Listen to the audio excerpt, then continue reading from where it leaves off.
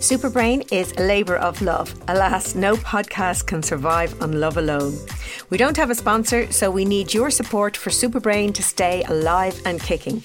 You can make a one-off donation by following the Support This Show link in the show or episode description.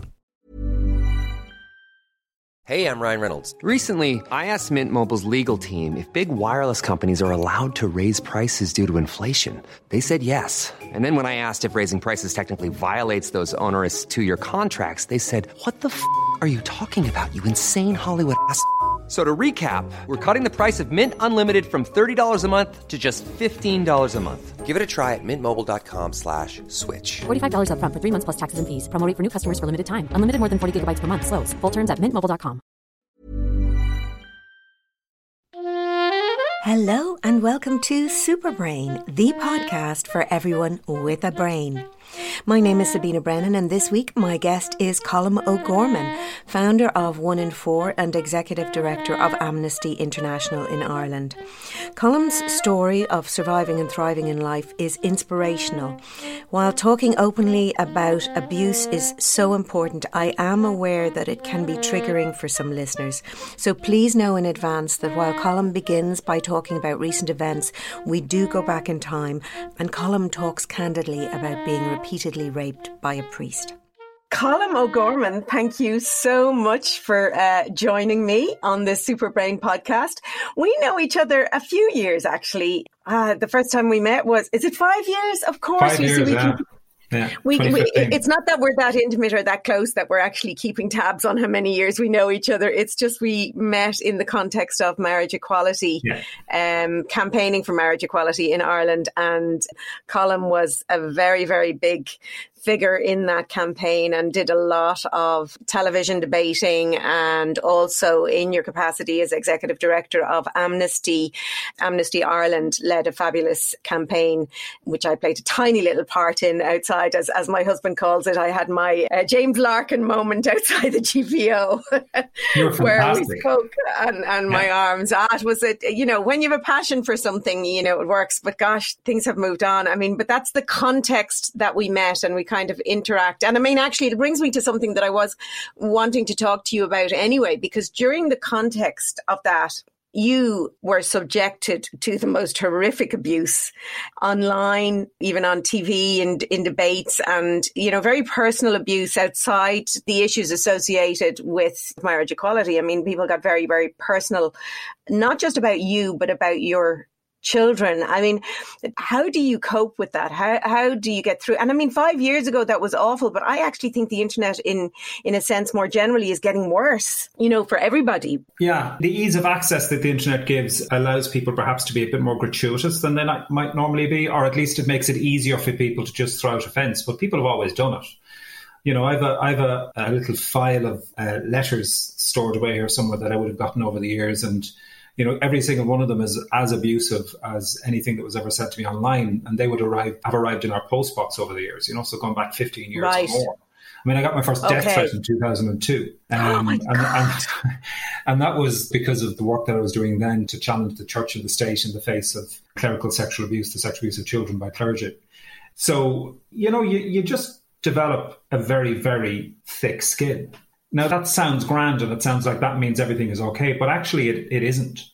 Because no matter how thick the skin that you develop, the reality is that particularly when this targets your family, or when it targets you and the people who love you are just standing there watching all of this happen, that has a very significant impact on them and on their well-being and on their mental health. And then that in turn becomes more stressful for you because you're realising that what you're putting you out there for, that's your choice. But they have no choice. Yeah.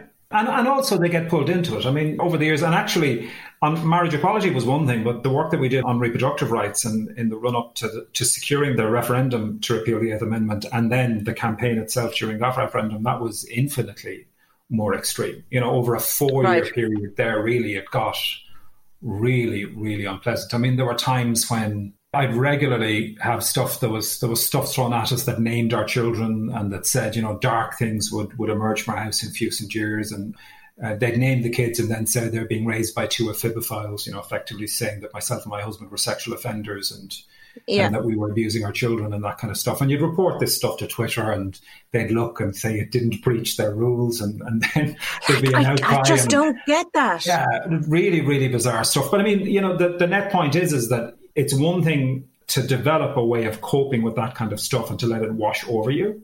It's another thing when the people that you love, the most intimate relationships in your life with your spouse and with your children, are pulled into it, and where they're being targeted almost as in a kind of a collateral damage way. That has a massive, massive impact. So, I mean, by October of 2018, 6 months after the repeal the eighth referendum, I was very, very burnt out. Were you? Yeah, I took a couple of weeks off, and we went to Portugal when we were allowed to do things like go to Portugal. Yes. And really, it was in October that I began to realise just how burnt out I was, because I was stopping for long enough for it all to begin to catch up, and it just really hit me. Yeah. And how did that manifest, Colm? Just absolute exhaustion. Well, we had a couple of things happen. We went immediately from marriage equality into the work on abortion and reproductive rights, and then that obviously increased in terms of intensity over the years, and then the referendum itself was in May of 2018. But then a few months after that, the Pope decided to come to Ireland. And against, and it's not that I had an expectation that was necessarily going to be a big moment, but before they arrived, the church effectively started saying, well, we're not going to talk about the whole issue of clerical sexual abuse. It's not going to be dealt with. That's not the reason for this visit. And because of all of the work that I'd done and because of my own case, I got more and more pulled into that. So actually that became a really intense period in about the 6 weeks to the run-up to the visit by Pope Francis. Yes, and I recall that around that visit, because I actually remember being up there one day outside our Garden of Remembrance in Dublin around that. And just for listeners to the podcast, actually, more than half my listeners actually are based outside Ireland. So just to kind of give a bit of context there, Colm is probably are you the only person on the planet who sued the Pope, or have others followed suit? Or were you the first? A few have had to go now. Well, you were one of the first. I think a few of us around the world have started, but I launched my case in 1998. So I'm one of them. Which is quite a long time ago now. Yeah, and then obviously, I'd worked from then on. As I learned more and more, I began to work more and more in trying to work to get to the truth of what had happened, not just in my own case, but in the case of thousands upon thousands of other people, initially here in Ireland, but then it became obviously a significant global issue. So I was very involved in both domestic work, but also global work to try to force some level of accountability for what had happened across the Catholic Church. And regularly, whenever this issue surfaces at an international level, I'll get contacted and asked to comment on it, which I'm happy to do because it's not an issue that has gone away. I think it's important to focus on it. So when the Pope was coming here, that became a fairly intense focus. And bizarrely, I hadn't fully planned for it. I actually intended to just be away. I just thought I'm just going to go away, but we hadn't been able to get away at that time. So I ended up being here, and it just became incredibly busy. And the burnout manifested because for the first time in my life, I lost my voice. Oh, right. Okay. I remember being on a main primetime show here in Ireland, debating with a Catholic bishop about it. And I literally had laryngitis and could barely speak. And I was doing about 15 or 20 interviews a day with international media. And we had this massive event planned for the Sunday that the Pope was here as well, which is a really important event that was about solidarity and healing. So I was doing at that point anything from 10 to 15 interviews a day with international media in the week in the run-up to the Pope's visit itself. And we also had a very large public event that we'd organised at very, very short notice. Really what we were trying to do was to offer an opportunity for people to stand in solidarity, not against something, but to stand for something, for us to come together and just support and stand in solidarity with each other and all of those who've been hurt by the actions of the institutional Catholic Church here in Ireland. And that grew into a massive event on the Sunday of the Pope's visit, at the same time as he was saying what was meant to be the largest public mass that he was going to say while he was here. So I had to speak an awful lot, and I do speak an awful lot. And for the first time in my life, I lost my voice. I had to go on steroids just to keep my voice going over the period that he was here. So when all of that ended, about a week and a half or 2 weeks after that, so heading into September, really, that's when I really started to crash. And I was just done. Not coping very well at all. But I'm not surprised, and most people in Ireland would be extremely familiar with you. But if there's people listening who aren't, Colm not only speaks out he's mentioned 3 huge issues here, abuse, clerical abuse. He's speaking about repealing the 8th Amendment in Ireland, which is for reproductive rights for women in Ireland and marriage equality, but also in your capacity as the executive director of Amnesty. Those things alone that you've just mentioned are so stressful in and of themselves. And then I think about the work that you actually do in terms of Amnesty, being exposed to and taking in, like I was scrolling through the Amnesty page today, and you have these they're really stressful human rights stories to even just be aware of. I know in order to protect myself, and I'd be a strong advocate for human rights, I have to not read about them. I'll do what I can to help, but to not read. So how do you cope with those kind of things, with dealing with that? That's why the level of burnout that I experienced back in 2018 was such a surprise to me, because I'm generally very good at managing it. So my background is as a counsellor and psychotherapist. And in my clinical work, you obviously, as you're only too aware, you develop really good practice around separating from the work. Mm-hmm. And that's really stood to me. I can remember early on in my clinical practice getting advice from a supervisor who said to me, you need to use the time that you leave work to truly leave work. So if you're driving home, think through your day, think through the clients that you've seen and the work that you've done. And as you think each one of them through, let them go. Literally imagine almost like ribbons flowing out your car window and let it go. So I developed these routines. I would get home from work and I would always change the clothes that I'd worn in work and have a shower and settle back into life at home. So I had these rituals, or practices or routines that for me were really, really important about separation. So I'm very good at that. And I also know that I need to do it in order to continue to do the work well. So it's a really important part of managing my well-being, which is obviously important, but also managing my capacity to do the work and the job well. You have to put in place those kind of practices. So that's generally what I try to do. And then, I find other things. Like for me in 2018, I decided that I needed to increase I got into exercise quite a lot, having never really exercised at all in my life up until my early 30s. Got into it quite a bit and then in 2014, 2015 started to do a lot more. When I had that burnout, that crash towards the end of 2018, we were heading into the winter. I realised I'm very lucky where I live. I live in a beautiful area. I can down the laneway onto a beach that is perfect running kind of area, and I love to run. But once it starts to get dark here, it's hard to get out there at the end of the day. Yeah. So in 2018, I decided I'm going to have to do something fairly significant to really build some very, very solid structure in that I really have to contract with myself or with a process in order to have dedicated time to focus on my well-being. So I just decided to start working with a personal trainer. So that's what I did. All right. I went to see a personal trainer once a week. And that meant that I had to put a practice in that on Tuesdays I had to finish work by 4:30 in order to get to the session with the trainer. Yeah. I had to do that session and then he would give me other things that I had to do during the week. And I had this structure and that was transformative for me. That was, and I've stuck with that. I'm not able to obviously go and see a trainer at the moment, but I very much stick with that routine still.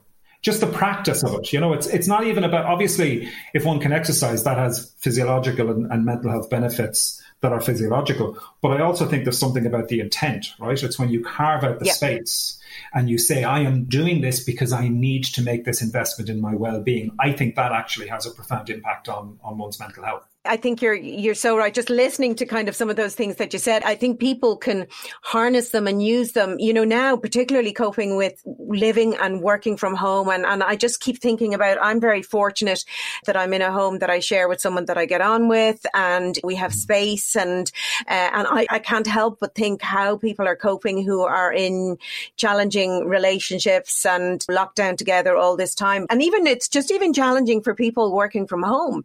And actually, I think people could probably take a leaf out of your book in that, yes, you were physically driving home from work, but I love the idea that you changed clothes and you had a shower. And I think that there's things like that people can do to compartmentalize, well, this is where I'm working.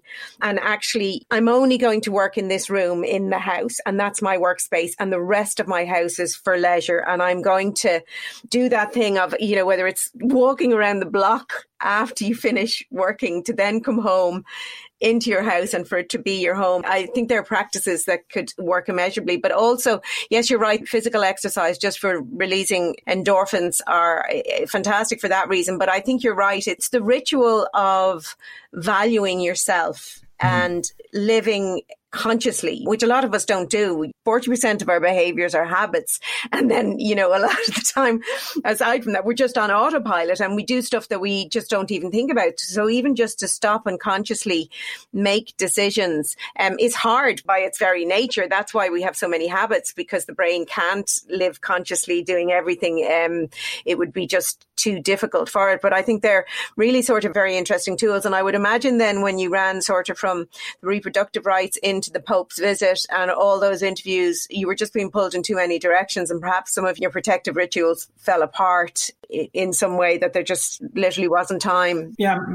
Many of us who were involved in that campaign in particular, and when I say many of us, I don't just mean those of us in Amnesty, but those of us who worked on that issue, on the issue of women's access to abortion care in Ireland over that 4 or 5 year period, were very burnt out at the end of that campaign. I mean, it was deeply, deeply challenging, because the level of attack, the level of assault actually on individual and organisational integrity was constant. It was ongoing.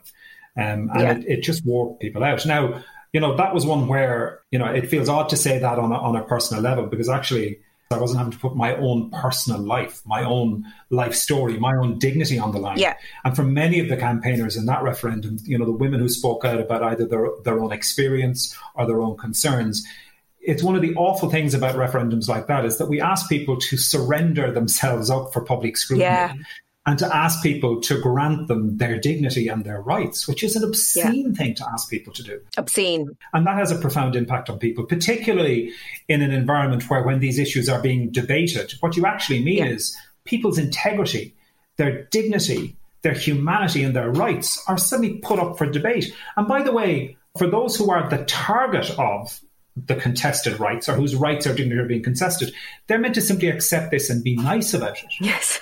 And be polite as you engage with that. And that has a huge impact on people. So that had a massive impact on an awful lot of people. And I know now, I mean, even 2 years on from that campaign, I've made some very, very good friends throughout the process of that campaign as well. And I regularly talk to people, and people are still recovering from that. People are still trying to deal with it. You come out, because it was almost like a coming out for, you know, because I do remember that in terms of, we were saying, can the same storytelling work for Repeal the 8th as worked for marriage equality? Because it was kind of different in marriage equalities, because you were talking in a way about, you know, acknowledging love. And I remember Gavin during marriage equality saying exactly what you've just said, you know, what he called sort of that Oliver syndrome, like, you know, please, sir, can I have some more? It's like, please, sir, can I be treated the same as you? And he just felt, I mean, he didn't overtly campaign. He just felt that he wasn't strong enough to do that, I guess, in a sense. And I mean, he was relatively young in that regard, but I could just see he eventually just, I don't know what point, but he just logged off all social media. He stopped watching any TV programs. He stopped listening to the news, because he said, I can't cope with people deciding whether I could be a father or not, or comparing me to a paedophile. And I'm supposed to just sit here and let you all debate my entire humanity, integrity. Can you, I mean, for anyone who hasn't kind of been involved in any of these things, like, you know, imagine somebody accusing you of interfering with your own children. It is the most horrific thing to kind of accuse anybody of. And yet anybody who was campaigning for marriage equality was considered fair game in that regard. And I certainly even found that just knocking at the door, because as you know, with Amnesty, I had just that nice little line of, I have 2 sons, you know, one can marry and one can't, and that's inequality. And I naively thought knocking at doors that people would be polite, but I had some of the most horrific things I've ever heard in my life said straight to my face about my son. And that's kind of, you're a parent, and it's very hard to take whatever you can take about yourself when someone does it to your kids is awful. So I always felt very much, and your kids during marriage equality actually were really very young. And Safi wrote, she wrote that wonderful letter. Yes, Safi was 15. I can remember, coming home from a really intense day and actually heading down to just work out a little bit to try to switch off, that self-care piece. And she was sitting at the kitchen table, and she was doing her junior cert that year. And she was sitting at the kitchen table writing something. And she said to me, "Will you read this for me?" And I went, "Oh, okay, can I do it when I come back? Is that okay?" Because I thought it was like an assignment or something to check. And I went, "What is it?" She said, I'm so wound up because I've just seen all of those no posters going up around the place, and I just feel really angry about it. So I had to write something. And I didn't realize that what it was. So I had a quick read of it, and it was extraordinary. She was just talking about how for the first time in her life, she'd suddenly had people question the integrity of her family.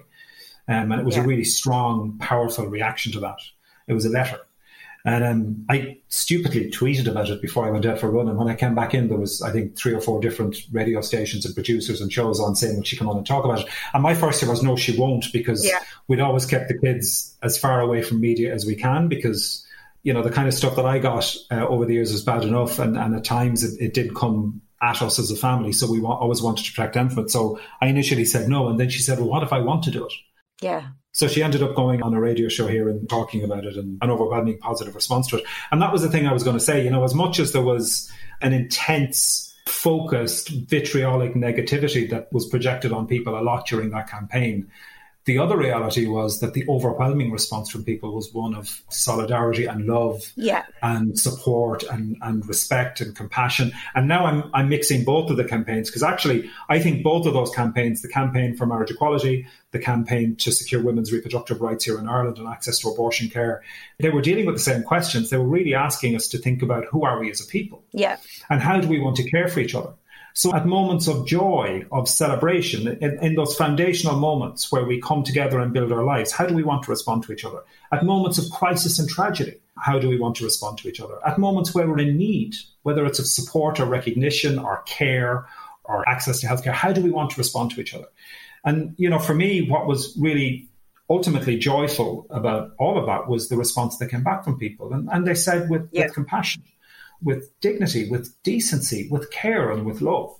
And that was the overwhelming response of Irish people. Now, that's the piece that always kept me very solid in it. I had an awful lot of confidence in the goodness that lies at the heart of humanity. I mean, that's the thing that keeps me doing what I do. Yes, my work over the years and some of my life's experiences have shown me the worst of who we can be as human beings. But actually, whenever you meet the worst of humanity, if you just pause a moment and wait, you'll meet the best of it in how we respond to that. And for me, that's always been the reality. Humanity, it's just grounded in a desire to live in healthy, compassionate, life-affirming, which means loving ways, and to express itself in that way. I really believe that's what cuts through ultimately, And I think the vast majority of people are of that kind. I think just sometimes when you're on social media, it can be very hard to remember that. But I do think the majority of people are very genuine, very kind. Unfortunately, it really always gets me in the media, we have to have balance. And you're not having balance at all. What you're doing is, balance would be proportional representation when you give voice to people. But what seems to be perceived as balance in media is to have someone who may be the voice of the majority and then some madcap individual that maybe represents 0.0001% and give them exactly the same time. That's not balance. Or even on an issue like reproductive rights on abortion, that they'll say, well, we have to hear from both sides. And my immediate question was, well, who are these both sides that you speak of? So on one side, you have people who say that no woman should ever be able to access abortion care. Nobody. That's the ultimate pro-life position. So the anti-abortion position. And then you have a whole range of other people who have lots and lots of different views, but who generally are pro-choice and who think that women should make their own decisions. And when people talked about the two extremes, there are two extreme positions. If one extreme position is no woman should ever be able to access abortion, then the other extreme position is every woman should have to have abortions. And nobody's espousing that. There is no other extreme. Yeah. There's nobody out there who's promoting abortion as something that, everybody should go and have an abortion. Nobody is suggesting that. And yet the media and actually a lot of the times politics can only deal in these kind of binary propositions where you've got one side and you make no progress. No. That's what's happened in politics and globally. And I feel a little bit scared now the way the world is going, to be perfectly honest, is, there's this bifurcation and you're either with us or against us and it's yes or no. And the world is not like that. And I've said it before, if you look at the language of politics before wars, it's binary, which we're seeing an awful lot of now. If you look at the language before when the Berlin Wall came down or any of those things, the political language, you see this great, shades of grey and nuance in the language. Obviously, certain political leaders like Trump aren't capable of nuance. They have a really, really limited vocabulary. But I saw something, I don't know if you saw it online. I think it's part of the Biden campaign. It's a very, very powerful video. I just saw it online. It's a mother and a daughter in a car and they're just being stopped by the police and asked where they're going. And you can see the daughter is a young teen and she has the head down and there's guys outside with guns and they're questioning the mother. No. Are you heading for the border? No, we're not heading for the border. And then they look over at the daughter. Are you pregnant? Get out. And they take them in. But it's basically just saying this is the world we're heading towards if you vote for Trump.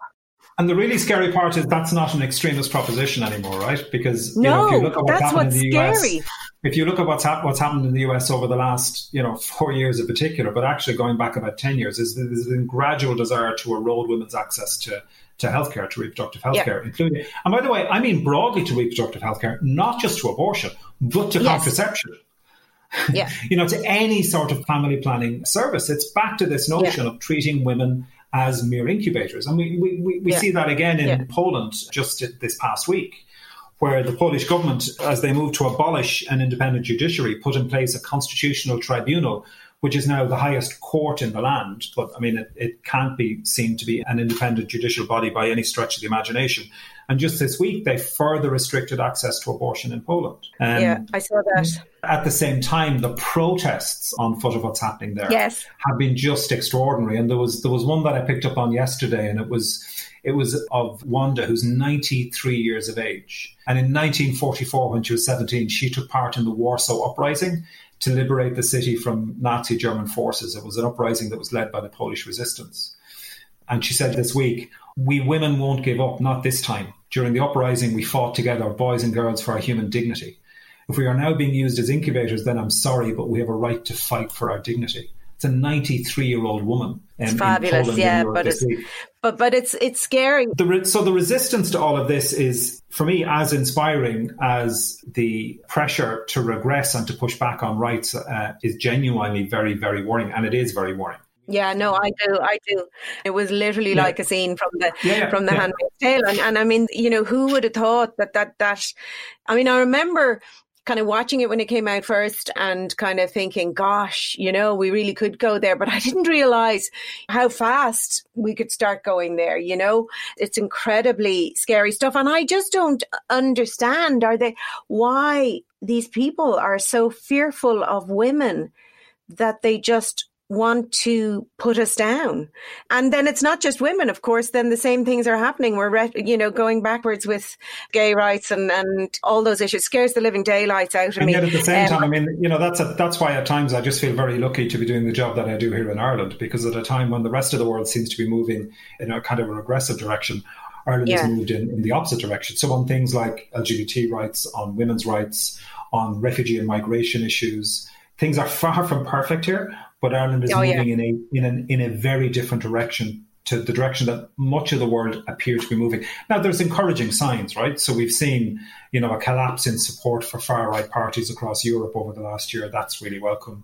And we're seeing a big rise in not just in opposition to them, but really importantly in people manifesting their opposition to them. Because the real danger that those kinds of authoritarian forces can really ascend and seize power is if people don't resist. If people just think, well, that really can't happen here. This is Ireland, or this is the UK, or this is America, or this is Europe. That won't happen here.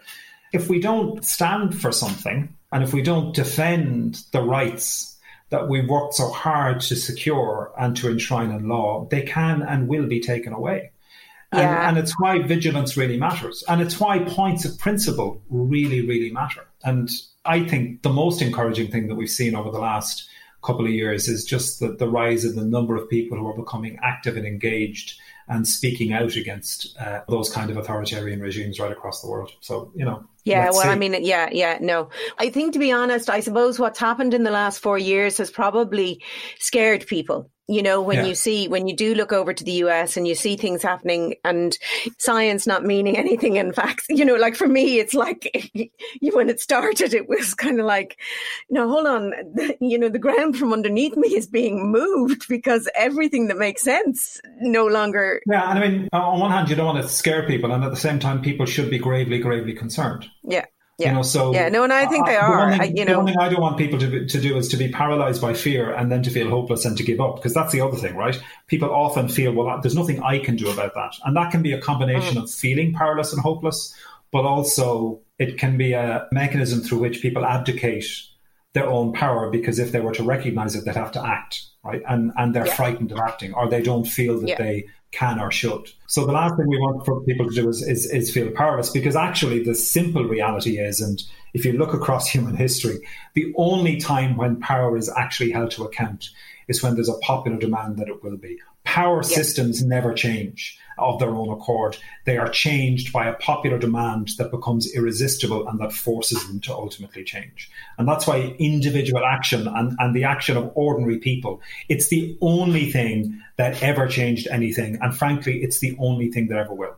And I think people don't realize how much power they actually have, because each of us, like, we're just one person. You might think you can do nothing, but what you can do, if everybody says, well, I'm going to do something, then we have huge power. So don't wait. It's just each of us. I think great things happen when lots of people do little things. Yeah. And I think that's the way I look at it, is you don't have to aim to be doing the great thing. You just be the person who's doing the little thing. And the sum of that is what becomes the great thing. You spoke there just about fear and powerlessness. And if you don't mind, I remember reading in your book, which is going back a good while since you wrote it, Beyond Belief, which is your own story of abuse by a priest in Ireland. And I remember reading it at the time, and it's a tough read, but it's a beautifully written book about a really, really tough time in your life and a really tough story. And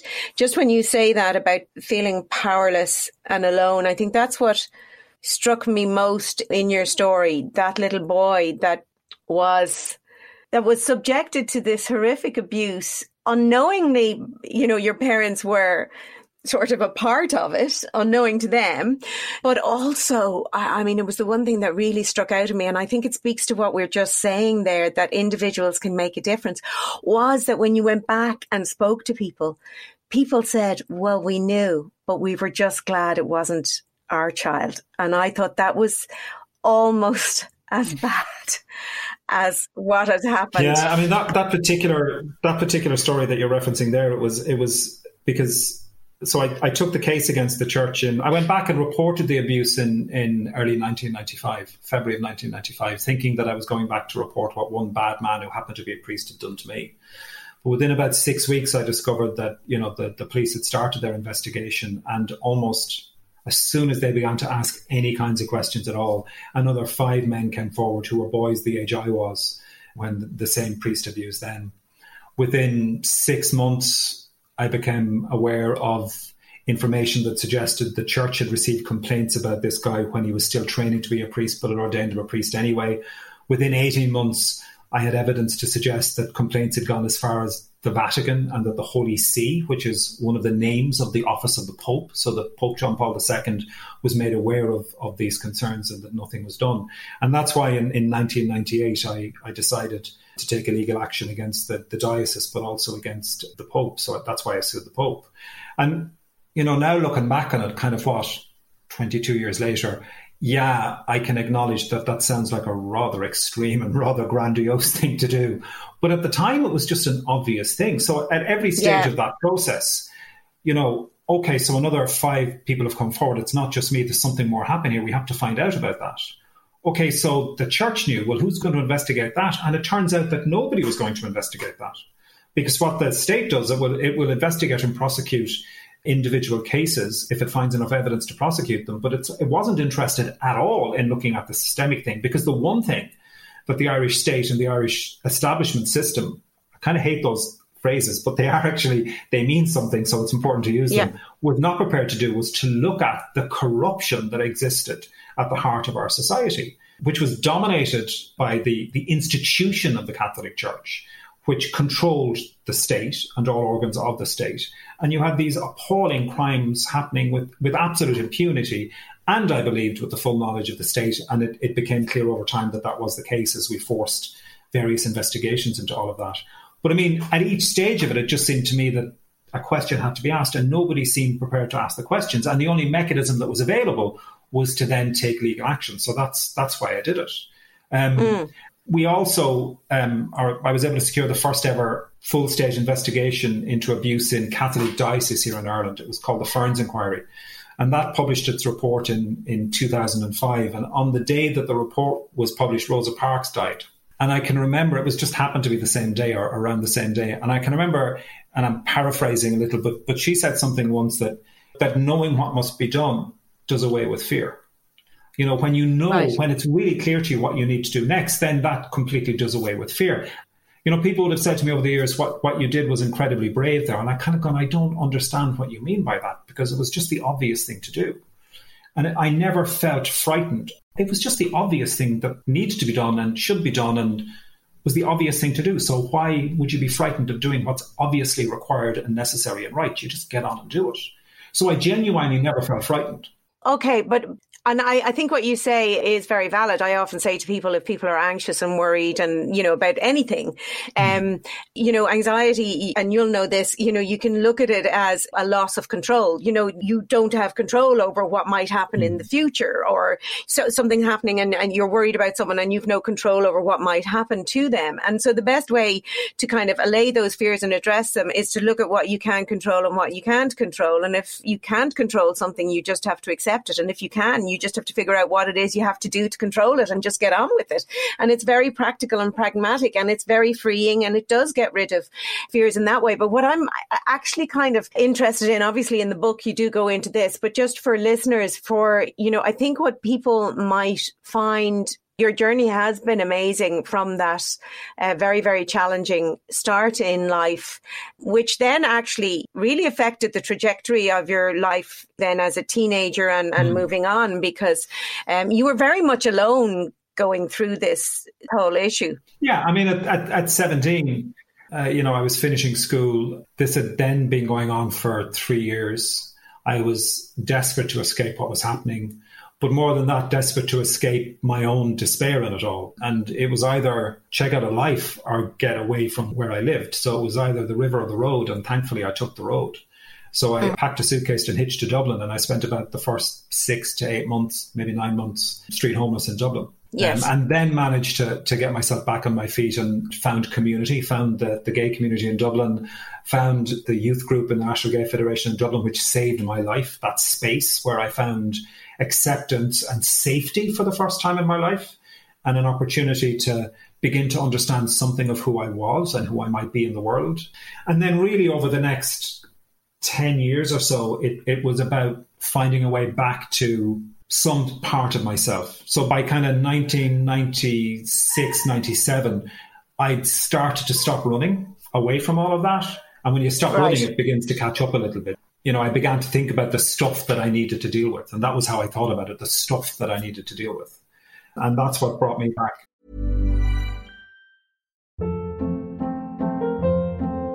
Hold up. What was that? Boring. No flavor. That was as bad as those leftovers you ate all week. Keke Palmer here. And it's time to say hello to something fresh and guilt-free. HelloFresh. Jazz up dinner with pecan-crusted chicken or garlic butter shrimp scampi. Now that's music to my mouth. HelloFresh. Let's get this dinner party started. Discover all the delicious possibilities at HelloFresh.com.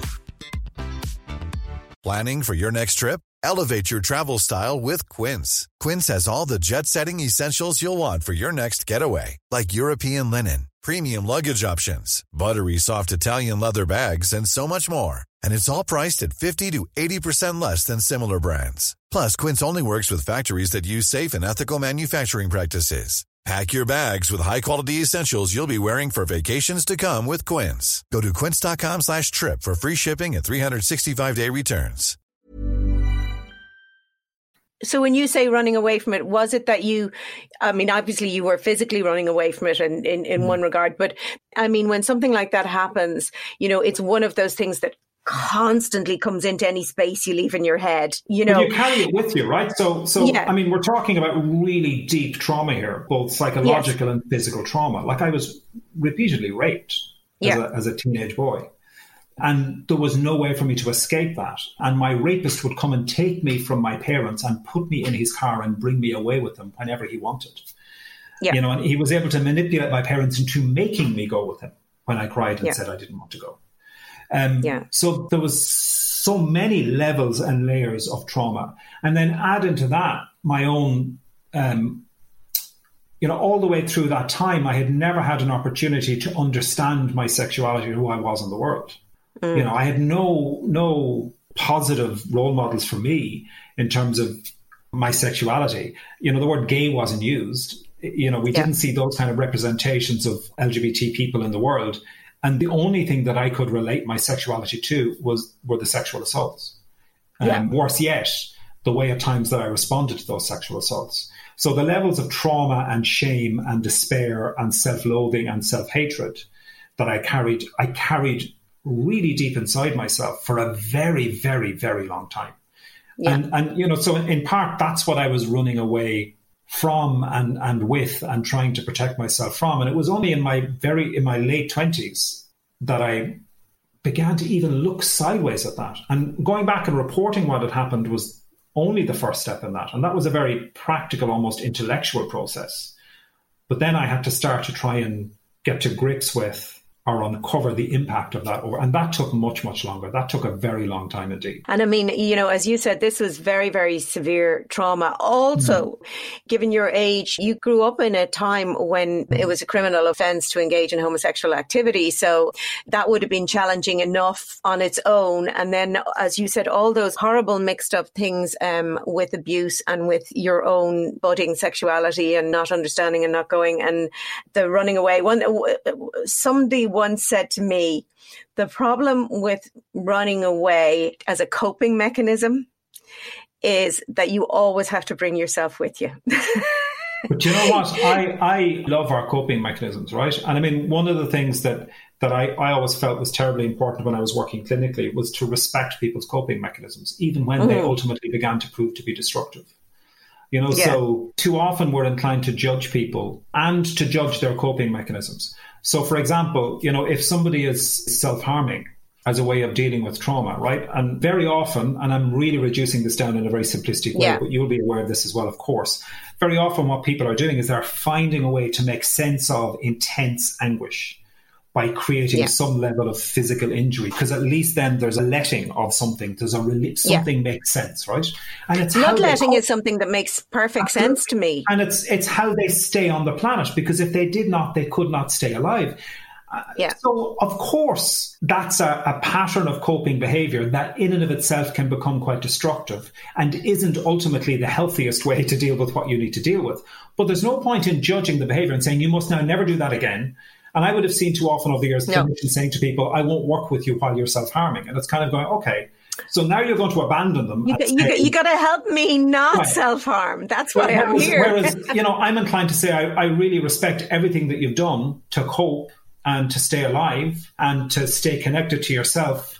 And I see that this behavior, which is troubling, right, and is ultimately destructive and unhelpful, but I value what you're trying to achieve. Now, let's see if we can find a better way to achieve that. And please don't hide this. We can talk about this. I'm not going to judge you. I'm not going to blame you. We can talk about this.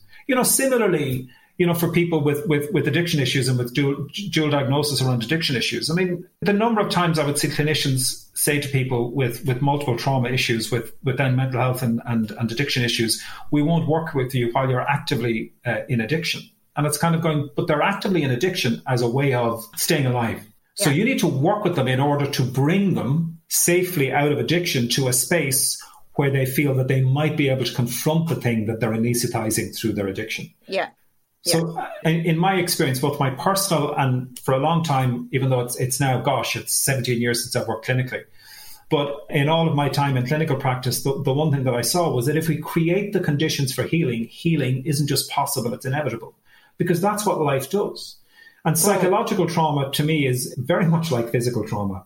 You know, you may end up with scars, but actually if you keep a wound clean and sterile and tend it and take care of it, it will heal, because that's what life does. Life seeks to heal itself. If we provide the conditions within which psychological trauma can reveal itself, can manifest, can get the care and attention that it needs, healing isn't just possible, it's inevitable. Yeah, I mean, I agree with you, because obviously I'm a psychologist, but I'm a neuroscientist, and I kind of really feel very passionately that if people understood more how their brains actually work, it actually really is a very, very helpful tool, particularly in dealing with psychological trauma, because usually a lot of that is about the ways you think. And also, if you've had trauma earlier on, your stress response is not going to be within the normal range.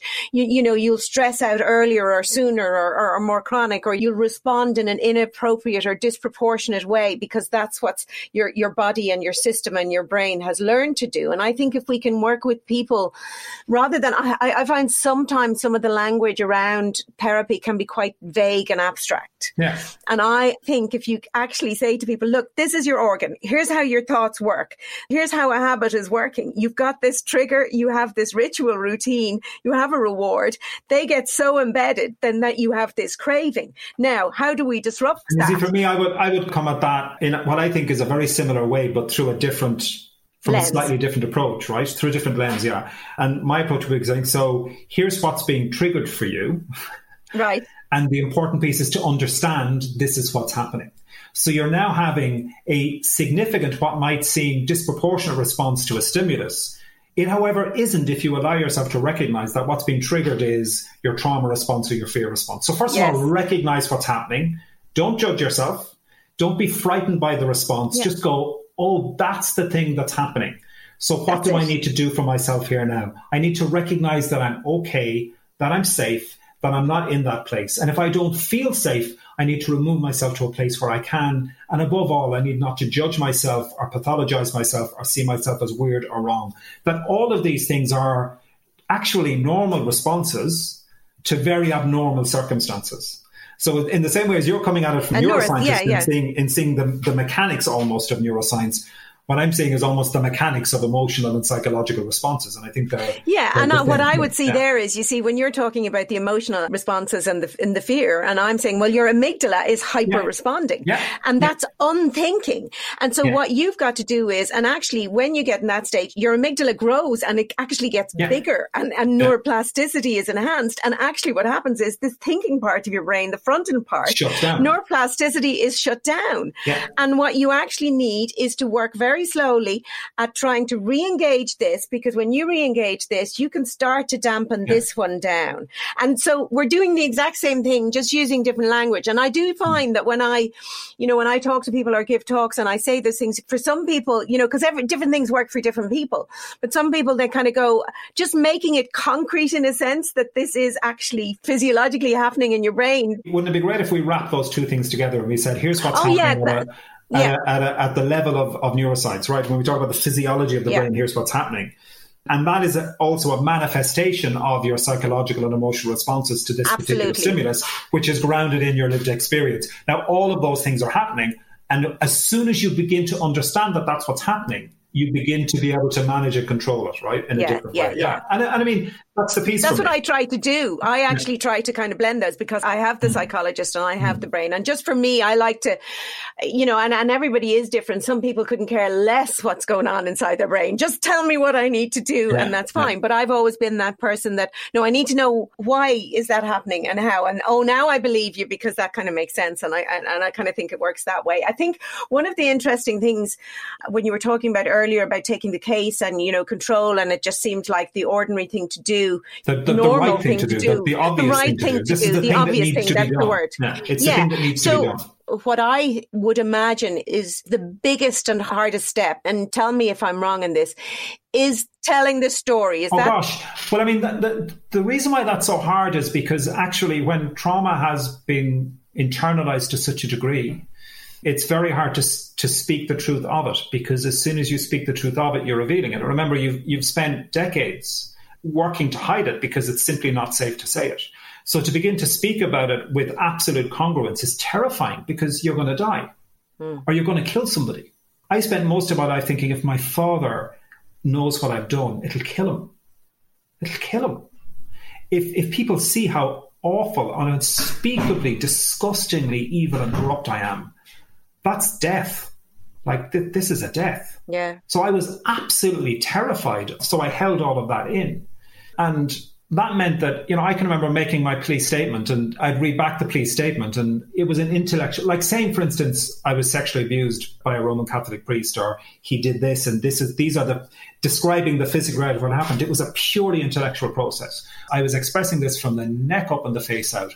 I was in no way connecting with the truth of what it meant to me as a person. And it took me a very, very long time to do that. And I can remember, actually, it was really ultimately when I was in training as a therapist. And luckily, thankfully, I found trainers and people to work with who really confronted me on this, where I can remember being in a conversation and again talking about what had happened. And the senior clinician on the course turned around to me and said, Colin, she said, I can hear what you're saying, but I have no idea what you're talking about. Right. I hear the words that you're saying, but I have no idea what you're talking about. And that broke me completely. I collapsed when she said it to me. Because, I had learned how to repeat these things mantra-like, but not to tell the truth of what they were. And the one thing that I would never speak about was my own shame. Yeah. People would tell me, none of this is your fault. And I would go, yeah, no, I know none of this is my fault. And intellectually, by the way, I knew that was true. So I knew that if a child is raped or sexually assaulted, it is not that child's fault. That child, not this child, but it's not that child's fault. And then add to that the fact that these good people who were here to help me were telling me what I needed to think and say. And I had learned earlier on to give people what they wanted from me. Because that's the way to be safe in the world. So these good people are telling me that it's not my fault, so I can't say they're wrong. Plus, I'm not going to go to them. So I just wouldn't do it. And then ultimately, I realized that the truth was, I know it's not my fault. I have no reason to feel ashamed. I did not do anything wrong, but I feel like I'm drowning in shame. I feel like I am sick and perverse and evil. I feel I am the things that were done to me and that I am alone and responsible for them. I'm drowning in shame. I know it's not my fault, but I feel and that everything is, actually. And to begin to allow that out, of course, as soon as you let it all out there, you see all of it and you get to the truth of it, which is, I know it's not my fault. And you get to reach out to that part of yourself. And this is where, it sounds so bloody therapy speak now that it becomes a little bit daft, but you really do get to reach out to that part of yourself and kind of go, it's okay that you felt it was your fault, but it wasn't. And over time, you come to know it, So from everything, before you even said the word shame, I was actually kind of going to come in and sort of say what comes out to me is the shame thing. And, I must look into it, because for anything, aside from abuse, we feel like we're the centre of our world, and we feel the things that happen around us are doing. That's completely solipsistic, right? Development. So we're the ultimate solipsists. We exist in the world, and the world only exists around us, and nothing happens that isn't related to us, right? No, so that's why kids think that their parents have divorced. It's because of me. Yeah, I've done something wrong. But then add to that a few other pieces, right? And I wrote about this quite a bit in the book, which, by the way, is meant to be as much about hope and recovery and possibility as it is about, and much more about that than it is about trauma. But I remember saying at the time that kids and victims of these crimes don't take on that shame because they're stupid. Or because they've been simply manipulated. That's part of it, is being manipulated, right? But actually, there are so many social drivers that require or point the child in that direction. So, for example, I write in the book about how my mother, when you're a kid and you're growing up, if there's something wrong with you, if you have a sick stomach and you haven't said anything, or if you're slightly off, or, your mum knows that you're not well before you even know it yourself, really. She can see that there's something wrong with you. And you know that now as a parent, and so do I. You know when there's something off with your child. And they certainly know when you've done something that you're not meant to have done somehow. And you also recognize that as a parent, that you can just see the tell signs for the fact that just a little bit. And yet this unspeakable thing happens. This unimaginable thing happens. And nobody says anything. Nobody sees it. And actually what that means is not that they haven't seen it, it's that they've looked away. And this is really tough, by the way, for parents, I think, right? But it's true. It's like it's so unthinkable for the parent that they can't imagine that anything's... And I'm not saying that they specifically see a child and think, okay, that child is seriously being traumatized and obviously there's something very, very wrong. But parents are genuinely predisposed to not imagine that terrible things might have happened to their child. So I bedwet, for example, like way into my teens. Way into my teens. And at one point I was sent to a children's hospital in Dublin at the age of... Because I'd been abused when I was a younger child as well by some neighbours in the village that I grew up in. And I was sent to a hospital in Dublin for 3 weeks to be monitored for bedwetting up there. I mean, it was that extreme. And nobody ever asked, could there be anything else going on? Nobody. Yeah. So for me as a child, the experience was that, you know, looking back as an adult, there were all of these tells, so many tells. Again, I've never worked with or met a victim of child sexual abuse or child abuse who did not in some way speak of their abuse. And more often than not, children don't speak of it verbally. They speak through so many other tells. And the experience for many, many children in those is that those things are not acknowledged or seen, and that means that they're ignored. And that's another message to you as a child, that this one is on you. This is on you. Yeah, and it's a betrayal, and whether unintentional or otherwise. And I often wonder, I know of some issues that I'm not at liberty to talk around here, but, you know, I'm a little bit older than you, and I do wonder whether there's a generational thing. I mean, I certainly know of an issue where there was abuse happened in a family, you know, we'll say by an uncle. The child's father learned about it because the child actually was very young and said what had happened. You know, it was just one of those things. And it had occurred when they were being babysat, and there was another child outside the room and the girl was screaming inside. And I think actually the little boy outside said, you know, and it came about. And the father, it was the mother's brother-in-law who had done it. And the father said, that's it. I don't want you seeing your sister again. I don't want you anything to do with them. This is appalling. And the mother's parents actually pointed the finger at the mother of the child who was abused and said, this is ridiculous. That's your sister. You should not be you know, and I think for 6 weeks or something, she was ostracized. And then she said, no, I need my family. I have to be with my mum and with my sister. And so then everybody and the entire family were again let be in that space. And then another child was interfered with. And to me now, that just seems like, how? And when it was brought up in later life, basically what was said was, oh, don't bring that nonsense up again. You know, and I think I can't see that happening now. But you'd be surprised, actually. Yeah. It still happens now because families want to, I'm thinking of people I know right now who as adults are finally confronting some of the things that happen for them, and that is generally the response from within the family system. We don't need to deal with that. No. Don't bring that up now. It's too distressing. It's too unsettling. And I mean, and the one who does bring it up is in the wrong.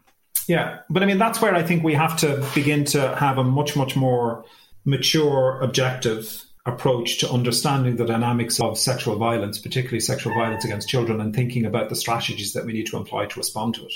So, for instance, 1 in 4, the organisation that I established in London first in 1999, and then it's why I came back to Ireland in 2003 to set up the national arm of that organisation here in Ireland. And 1 in 4 refers to? The number of people who will experience sexual violence as children. It's about 27% or 25%, depending on the country that you're in. We started very on doing perpetrator assessment and treatment programs because there were very few interventions available around perpetration or possible perpetration of sexual violence against children, but particularly because that was a critical intervention from a family support perspective. So, you know, very often we would have people coming to us who would disclose abuse within the family system, and the family needed support to be able to deal with that. So you needed to work with the entire family, but you also had to be able to work with the perpetrator on some level. Yeah. So we set up a parallel program run in a different space where we started doing the perpetrator assessment and treatment programs. And that program is still very much up and running at 1 in 4, and it's really important work. And in no way does that say or excuse or soft soap the nature of the crimes perpetrated by the perpetrator. But it absolutely does say if we're serious about addressing this, we have to respond to, first and foremost, you know, you triage, you respond to the needs of the victim. So What's happening right now? What do we need to do to make people safe? What do we need to do to give immediate care to those who've been directly impacted by this abuse? And then you're looking at the circles of impact around all of that. What can we do to support this family now in working through the trauma within this family? And as part of that, very often, particularly when it's abuse within families, you really have to begin to look at how is this family now going to address and deal with a relationship with the perpetrator? Because when abuse happens within families, this is even more complex because very often the victim loves the perpetrator. If the perpetrator is a sibling or a parent or a loved family member, that's real. So all of that needs to be unpicked and understood. And to this day, we're not really sophisticated enough in our understanding of the complexity of the relationship dynamics that exists within families where abuse, particularly abuse of children, has manifested. And dealing with that does not mean being soft on perpetration. It means being rigorous and fearless and ferocious in providing love and support and compassion to the victims of abuse within that family, to the wider victims within that family, those impacted by the abuse who weren't themselves abused, and then absolutely being prepared to deal with the perpetrator as well to help to support this family in moving forward in some way. I've always said that, and it's very rocky territory. Like when I studied at university, I did some work around human sexuality and trying to understand paedophilia. And when you even say that, trying to understand paedophilia, people are up in arms straight away as if somehow you're trying to make it okay. But I think if you want to change something, the first step is you have to understand why it's happening or what is it that leads to it happening. And I think just pointing fingers and locking people away is maybe, the Band-Aid for that particular situation. And actually, as you said, it's more complex than that because, when it's a family involved, etc., there can be all sorts of issues. But also, perpetrator treatment is an essential child protection intervention. Yes. Yes, absolutely. And by the way, to be really, really clear, my own view and my own position is that these crimes should always be reported, that parallel to the process around recovery and healing and psychological and psychotherapeutic responses and supports that need to be put in place for the victims and for the family system, there also needs to be an appropriate criminal justice intervention. Yes. That should happen, and the family need to be supported through that process.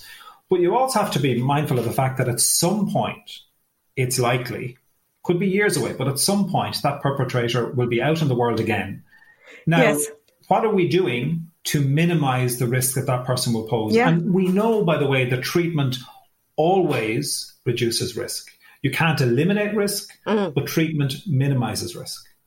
So we have to develop interventions that can offer good support services and good psychological maintenance processes to perpetrators as well as an essential child protection measure. Now, that's really tough because it also means on some level, if you're going to do that work, you have to engage with the humanity of the perpetrator. Yeah. You're going to have to be prepared to step beyond your understanding of that person as simply as demonic, as monstrous. You've got to understand what happened that brought, because with any health issue, prevention is better than treatment or cure. Yeah. So the only way we can prevent these things happening is actually, it's science. You have individuals that you can study. And if you can trace back and try and figure out, is there commonalities? Where can we intervene to prevent this happening in the future? And as you said, you do have to see a human being that became this person in order for us to prevent that trajectory. Who has manifested this behaviour, and how do we now make sure when that person returns to society that they're less likely to do this? But we also know, and all of the research tells us, that if you don't put in place good maintenance and support systems and supervision systems for paedophiles once they've returned to society following a prison sentence or whatever, they're much more likely to live in chaos. And if they're living chaotic lives, that the risk of perpetration increases exponentially. So putting in place good support systems is a child protection intervention first and foremost. And people need to understand I would agree, totally. And I mean, none of that, by the way, to be really clear, and I hope I don't need to say it, but to be really clear, the crime is abhorrent. And the person needs to be held absolutely accountable for their crime. Yes. And first and foremost, we have to focus on the needs of the victims of that crime, both the direct victims and those who are impacted by it. And then we have to think about how do we protect people in the future from perpetration. And that means working with the perpetrator. There is no other way to do it. And it doesn't mean that you condone in any way, shape or form, but it has to be done. And I don't think we're doing enough of that. Just to say really quickly, by the way, when you say that you in no way condone, the reality is that effective perpetrator treatment means absolutely unambiguously confronting the perpetration and trying to get to a point where the perpetrator is prepared to fully acknowledge not just what they've done, but to be open to understanding the impact of what they've done. And that's very challenging. I did spend some time as well working in an offender treatment program when I was in practice in the UK too. And I remember, not long into that work thinking, my God, I'll never have to sit in that chair. What must that be like? Right. To have to sit there and own that behaviour and own the impact of that behaviour, the harm caused. And yet, if we can't get perpetrators to do that, then you're never going to develop a level of empathy or understanding of the impact of what they've done that will allow them to make different decisions. I mean, it's a very confronting, not at all. It's not about forgiveness. It's not about tenderness or compassion. It's about a very strong confrontation of the offending behaviour and demanding that the person respond to that with honesty and congruence, but allows their humanity to emerge in a way that allows them to confront it, which is a huge thing. The thing that comes to me when you see about these people that done things, and I kind of go, what must their mother be feeling? Because I would kind of imagine that. What must it be like that you've produced somebody who has gone on to do that? Just why we've been talking about shame. I'm going to go and read up on this and try and figure out, I wonder, is it some sort of, because I believe that most of our behaviours have evolved because they serve a purpose. As you delve into anything, anger serves a purpose. We as humanity have decided that some behaviours are bad and some are good. And I prefer to see, well, hold on, what function does that behaviour serve? And it has evolved because it serves a purpose. So there must be something that it is doing that helps us. And I just wonder, is that sense of shame actually protecting children from being almost excommunicated or isolated from their family or their unit? Because if they actually... Yeah, I don't think it's designed to protect children at all. I think it's designed to protect the system. So I think I don't think design is the right word, but it's evolved, right? So I think its focus is less on protecting children. It's much so on protecting societal systems or societal norms. So I think shame is a social construct. I don't think it's a natural human response to anything. I think it's a social construct. I have no reason, by the way, to believe that. It's just my own view. I'm gonna look into it, but what you say makes sense in some regard. We're taught to be shameful. That makes much more sense. Because it's a form of social control. So we use shame to prevent or to limit, either to limit certain behaviours or to limit even the acknowledgement of that behaviour because we don't want to confront it. Yeah, no, what you're saying makes sense. So we know that the things that shame is attached to most are generally actually around areas of people's sexual or reproductive lives. Yeah. So that's where most shame is projected. If you look at all of the shame that's projected onto women, by the way, it's usually around issues that have to do with reproductivity or sexuality. Similarly, around child sexual abuse, it's around the same kind of stuff. So we don't want to look at that aspect of our humanity. So we're going to make people feel shamed so they either will control their impulses or they will, if they don't control them, they're not going to talk about them and we can all pretend that none of this is happening. It's an extreme form of social control. And I mean, for me, a really good example of that's very alive at the moment, and I want to write about this because I feel so strongly about it. We're going through a debate here in Ireland at the moment around access to records in institutions where unmarried women had children, mother and baby homes they were called. There's a big report, a 5-year investigation that's looked into these appalling institutions, things like forced adoptions, children were removed from mothers, people were held, forced labour, all kinds of stuff. But there's a massive debate happening around whether or not people who were born in those institutions and adopted out of those institutions, very often illegally, can have access to information around their parentage and where they come from. And there's this constant conversation around the right to privacy of birth parents, which on one level intellectually I understand. But if you unpick that a little bit, I remember having a conversation a couple of years back on this with a senior political figure who said to me, but the anguish letters we get from women who are terrified of a knock on the door at any point from that child, or where they'll be forced, to acknowledge what had happened. And therefore we have to consider that. And what I want to say on all of that is, no, what you really have to consider is, why is an 80 or 90 or at times even 100-year-old woman carrying such shame that she lives in terror of a knock on the door. You Yes. need to deal with the trauma that she continues to carry, which manifests in her fear of somebody knocking on the door, because she didn't do anything wrong. Yes. She Yes. got pregnant and had a child. That's all she did. She did nothing wrong. Yeah. And she, for 40, 50, 60, 70, 80 years, has carried this shame and is still carrying it. And rather than confront that and say, by the way, you did nothing wrong, you're now saying we need to protect her from her shame. It's not hers, it's ours, and we projected her on it. Let's have that conversation. Let's have that conversation, please. I did some work for the Irish government in terms of they do a lot of support to support the Irish diaspora. And in the UK, a lot of Irish, who emigrated over there, many of them because of their sexual orientation, and a lot of them also because they'd had children or babies and whatever. And a lot straight out of industrial schools and reformatories and orphanages directly. All those things.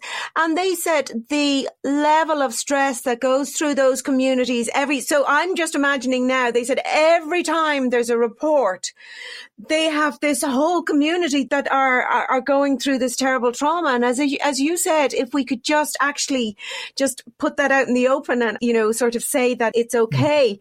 But what you said about the shame, you're absolutely on the money, because I'm just thinking, you look at any baby or child, they are completely disinhibited. They just behave. Shameless, wonderfully, beautifully. Yeah. Yeah, wonderfully, beautifully, right?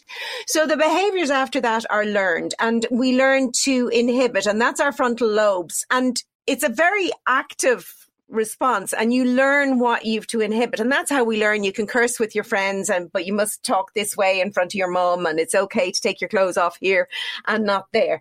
So I think you're absolutely on the money that it is a learned behavior, that we are shamed as a child, the way you're spoken to by your parents. And that line, I'm terribly disappointed in you, or don't let me ever see you do that again. That kind of language produces a response that obviously is both in our emotional brain and our thinking brain. So the emotional brain being where the limbic system is, because the thing is, when you feel shame, you feel it. There's a gut response in it, very similar to a release that's released with stress and anxiety. There's definitely sort of adrenaline kind of, in your stomach, and sickening feelings. And that's hormones being released. But obviously you're overriding that with this part of the brain, because you've learned that actually, if you come out and say it, there will be consequences, and consequences that are more fearful in some way. Yeah. And it's learned so young. And that's like when I talk about habits, and if you want to change habits, they're so embedded, and it was learned so young that you're just not even aware of it or how it happened. But then take that out of even just the individual, right? And think about shame as a mechanism of social control, and the impact of shame at a societal level, right? Because I'm delighted that you immediately moved to talking about fear. So shame manifests, and then it's like keeping it quiet and keeping it hidden, because if it becomes revealed, then that's very fearful. So you're clear that there will be consequences, and those consequences may be disapproval or withdrawal of love, all of those withdrawal of respect from people that you love, right? But in the Irish context, at a societal level, the threat was much more extreme than that. Yes. You could lose your liberty. Yeah. If you are one of those women, or one of those queer perverse men, or one of those unacceptable others, you will lose your liberty and your life. You will be locked up behind a high wall for the rest of your life. And your family will be shamed, and they will lose privilege and position, and poverty may beckon, and social ostracization may beckon. Like, that was the level of control that existed at a societal level in this country for many, many generations. And we're talking until relatively recently. Remember, the last Magdalen laundry closed in Ireland in 1996. I know, it's incredible, isn't it? We only removed the 8th Amendment from the Irish Constitution that said that women could only be allowed to terminate a pregnancy if they were at imminent risk of death. Yeah. We only did that 2 years ago. So, those levels of shame and control that existed at the level of society were extreme. And the threat of non-conformity was extreme. We're not stupid. We are a country that has been incredibly brutalized, and we became socially very brutal in response. And all of the time we pretended that we weren't. We were good, holy Catholic Ireland where nothing bad ever happened. And anybody whose life unfortunately meant that they might manifest something that was contrary to that view that was demanded of us, then your life was over. You and your family, it's a death. You're going to be destroyed. It was terrifying. So like the shame, the control of shame is just extraordinary. We talk about Irish guilt, which is a first cousin to shame as well. But it's just as well, all pervasive. Do you know? I mean, I remember growing up, and they say, oh my God, she's an unmarried mother. Or, and my mother would use that terrible term, oh, but he's a Nancy boy. Just awful stuff. But that was just normality in what we grew up in. And I think also the fact that we have grown up in an education, or certainly I grew up in an education system that discouraged questioning. That was considered bad or cheeky. I remember my mother going to a parent-teacher meeting and being told by a teacher that I was an insolent child because I did nothing but ask questions. This was in a maths class. Which would have been the perfect thing. Like, that's what we wanted to. But if you look at some of our language around child behaviour, right? So in Ireland, we don't tell children not to be naughty. We tell them not to be bold. It's like, God, you want your children to be bold. Why wouldn't we want our children to be tenacious and demanding, and brave and courageous and forthright and, aggressively questioning what's right? Ask. Yes, and don't just stand up for others. And if something feels wrong, say it.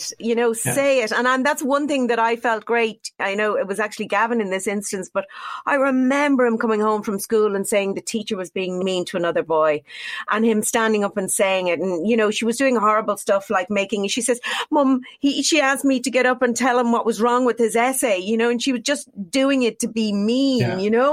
But anyway. That's a whole other story I won't even kind of go into, because I went down to complain to the teacher and she ended up actually manipulating him. He had basically stopped wanting to go to school.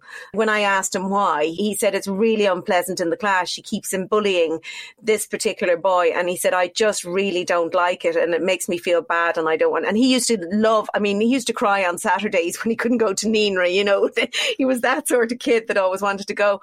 So I said, right, I'm going down to the school and I'm going to say, look, he's uncomfortable or whatever. And I said, but I do not want you to tell Gavin that I have been down to this school. And I was a very young child at this stage, really quite young, 6 or 7 maybe. And I was standing outside the school gate waiting for him, and he ran out with tears streaming down his face. And I knew straight away. She'd said, do you know what she had said to him? She said, you have to go to school. If you don't go to school, your mother will be sent to prison. That's not that long ago. Gavin is still in his 20s. So you are the problem. It's not my behaviour. It's not the fact that I am psychologically abusive. The problem here is that you're not coming to school, and I'm not going to confront or question my own behaviour. You're just going to have to come to school, and I'm going to keep being who I am because that's what gives me a sense of power and purpose in the world. I'm just a nasty person. And if you don't, by the way, your mother's going to go to prison. I mean, in and of itself, it is an abusive thing to do. Yeah. I like to finish, and we've covered loads, you've given loads of advice, but I do like to kind of just end with, if you were to pick one tip for people on, surviving and thriving in life, what would it be? I think that the thing that I would advise people to do more than anything else is just to be gentle. Be gentle with yourself and be gentle with other people, particularly at moments of stress or challenge or pressure. It's just to take a breath, to remove yourself to either a state of mind or a space where you can just mind yourself for a minute and just catch your breath and just think about what you need right now and then try to provide it. And to be gentle, right? To trust in the goodness that lies in your own heart and ultimately in the hearts of other people, and to find a way back and connecting in that goodness. And because everything great comes from that. So yeah, I guess my biggest tip for thriving and living would be to be gentle. And what a fantastic tip that is. So much of the hardship and pain that we experience in life is in a way self-inflicted. We are way too hard on ourselves. When it comes to ourselves, we're often unforgiving. We blame ourselves far too often. We put too much pressure on ourselves. We expect too much of ourselves. Be gentle with yourself and others. Oh, it's just such simple advice. I'm going to give it a go. I hope you do too. Now, during lockdown 1, Colm, an accomplished cook, thought about what he could do to help others through the lockdown. And he came up with the idea of sharing step-by-step recipes and photos of the beautiful food that he cooked every evening. Tune in on Thursday when I chat to Colm about that experience and his love of cooking for others. I'll also share some tips on the best food for brain health. My name is Sabina Brennan and you have been listening to Super Brain, the podcast for everyone with a brain. If you like the show, please do rate it, like it, support it, share it. Every little helps. Thank you for listening. Stay safe and be gentle.